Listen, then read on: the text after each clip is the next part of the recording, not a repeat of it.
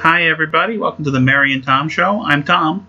I'm Mary. This is our show. So we just got home from going to see The Fifth Element in theaters, 20th anniversary showing. As you might recall from last episode, it is one of Mary's favorite movies and one of my least favorite movies. Did you enjoy it, Mary, in the theater? I sure did. That's your first time seeing it in the theater, right? I believe it is. Yeah. I don't remember seeing it in the theater. It was a lot of fun. I'm glad it was fun for you. It was loud, though. It was really too loud. Way too loud. But otherwise, it was fun. I really enjoyed it on the big screen. Yeah, I never quite have figured out why I don't like The Fifth Element, because I should like it. Like, there are things about it that I like and that I like in other movies, but for some reason it just doesn't click with me. But this was a surprise I had for Mary. It's too French. Not too I like French stuff. See, this is a little joke here. Maybe it's too French, because we have a bunch of French movies in our collection. I got Bresson, I got Truffaut, I got that Jacques Demy box set you got me. Taking Mary to The Fifth Element was kind of a surprise for her, which is actually really hard to surprise Mary a lot of the time, at least with good surprises. Part of it is that Mary is the smartest person I know, and so she can figure out stuff.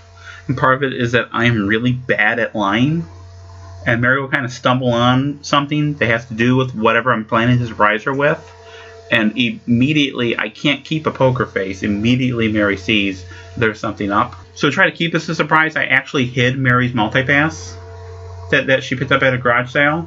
I have a Multipass. Yes, I want to go get my Multipass so I can have it while we're sitting. Okay. You guys can't see this, but Mary has left the room to go get her Multipass so she can hold on to it while we're talking, which is how much Mary likes The Fifth Element. And so I was really glad that it was a surprise her, because usually I don't get to surprise her with things. The only other time I got to surprise her was at... Multipass! They can't see it, Mary. I don't... Okay. I'm just telling them I have it. Okay. Can I open it now? Yeah, you can open it. It's still in the wrap. Oh, maybe I'll leave it in the wrap.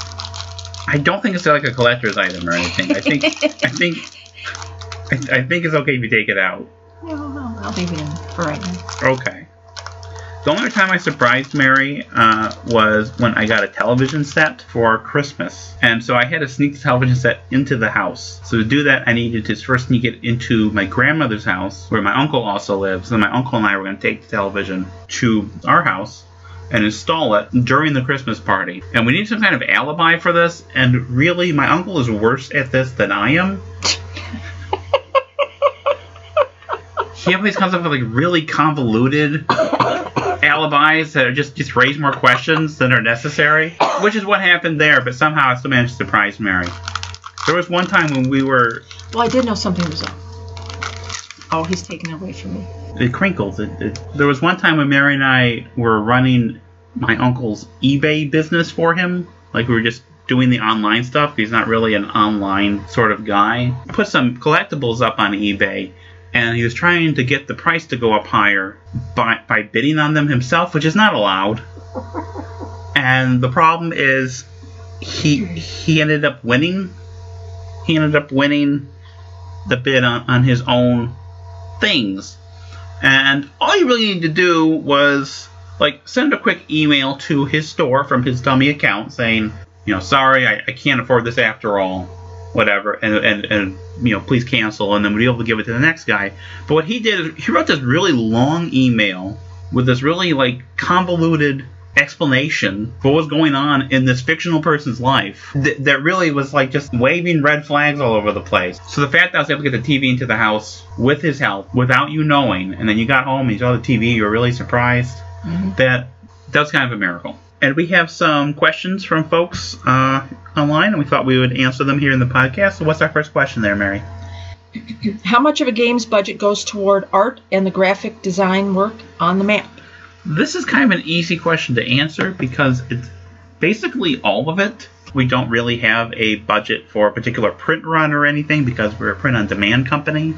Our designers are paid through royalties. They get a royalty per copy sold, whether that's a physical copy or a PMP copy.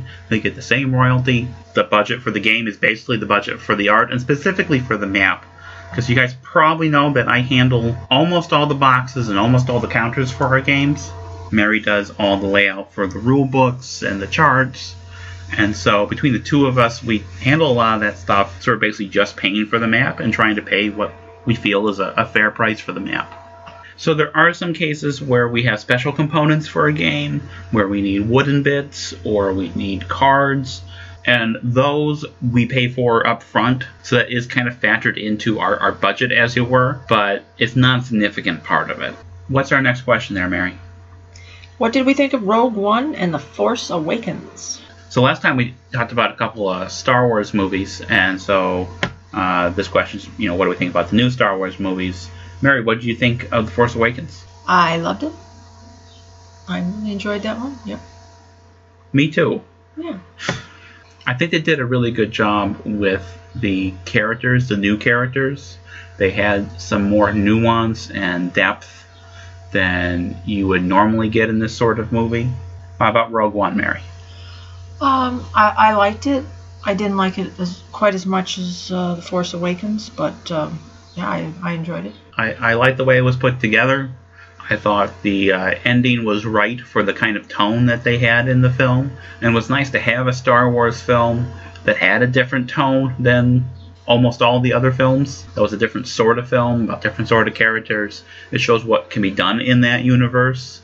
Of course, people who are familiar with the expanded universe and that beyond the core set of movies known that for a long time. But it was nice to see that happen on the big screen. It makes me kind of cautiously optimistic for the Han Solo movie, which is starring, what's the actor's name, Mary? He was the cowboy. He was the cowboy in Hail Caesar. Yeah. It's got a long... Whatever his name is. I can't remember his name. Yeah, he was a lot of fun in that movie. He was a lot of fun in that movie. I think he'll be a fun Han Solo. And Hail Caesar, every scene in that movie works, especially if you're like a old Hollywood nerd. Maybe the movie doesn't really flow together, but it doesn't have to, because every single scene it just works. I think the only problem I would have with Rogue One, well, two problems actually. One would be that I found the characters kind of flat. They're definitely flat. I wanted rounded characters. I wanted more depth to the characters, and we didn't get it. But that was okay. I like science fiction. So. Yeah. It didn't hurt the movie for me. It just didn't put it up there higher. Yeah, I think Star Wars particularly depends a lot more on the characters. The same director did the newer Godzilla movie, and I didn't care about any human being in that movie at all.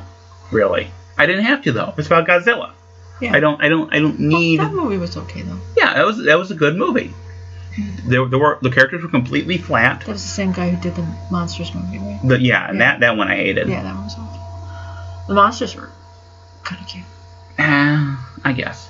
And the other problem I had with Rogue One was some of the music cues. They used really kind of hokey, inspirational music cues during a couple spots, especially Jen Erso's speech. Kind of didn't fit with the rest of the film and kind of undercut it, but not intentionally. One of our favorite shows on television is The Last Man on Earth. During that show, they had this music cue, which is supposed to be kind of inspirational, but it's always kind of undercutting what's going on and being undercut. It works. It works for it in a comedic way. They know what they're doing. They know they know what they're doing. And whoever cut that in Rogue One did not know what he or she was doing. Yeah, the particular music cue. And either nobody caught it or they thought it was appropriate. I think they missed the boat on that one, but that's me. Yeah. Last Man on Earth just got renewed for a 4th season. Yay! So that's very exciting. What I like about Last Man on Earth, I'm gonna say this before we go into the next question, is that it is not a show about the last man on Earth or the last people on Earth or people who are alone or how do you live in a world without people. It's a show about how do you live with people. How do you live with other people and their idiosyncrasies. Okay, what's the next question, Mary? To what degree does P&P sales affect a game sales situation in general? Does it do any significant good? So you guys probably know that in addition to offering the physical copies of our games through our website, which are printed on demand, we also have P&P copies for each of our games that come out on Wargame Vault. And they're available for a much reduced price because you're just getting the files and not any of the physical bits. And I would say the sales definitely help. The P&P sales help us out. I mean, a sale is a sale, and that's great. The amount of money we make per sale is significantly less because a chunk of that money is going to Wargame Vault for hosting the file. And then we get the money that's left. And then from that money, we then have to pay out royalties to designers. Yeah, and artists. Any of the artists who have royalties. Yeah. So the actual amount of money that we get at the end of the day from a P&P sale, I don't know, $3 or $4. And certainly if our business was primarily P&P driven, we would not be able to function as a business. But that doesn't mean we don't appreciate those sales, because we do, and they do help. And I was kind of talking with the fellow who asked this question on one of our blog posts, and he was kind of disheartened by this whole thing and said, well, how much would you have to charge for the P&P version to make the same amount of profit as you would for the physical edition? And, I'm not getting into exact numbers there, but I mean, really, it's going to be around the same amount as it would be for a physical copy.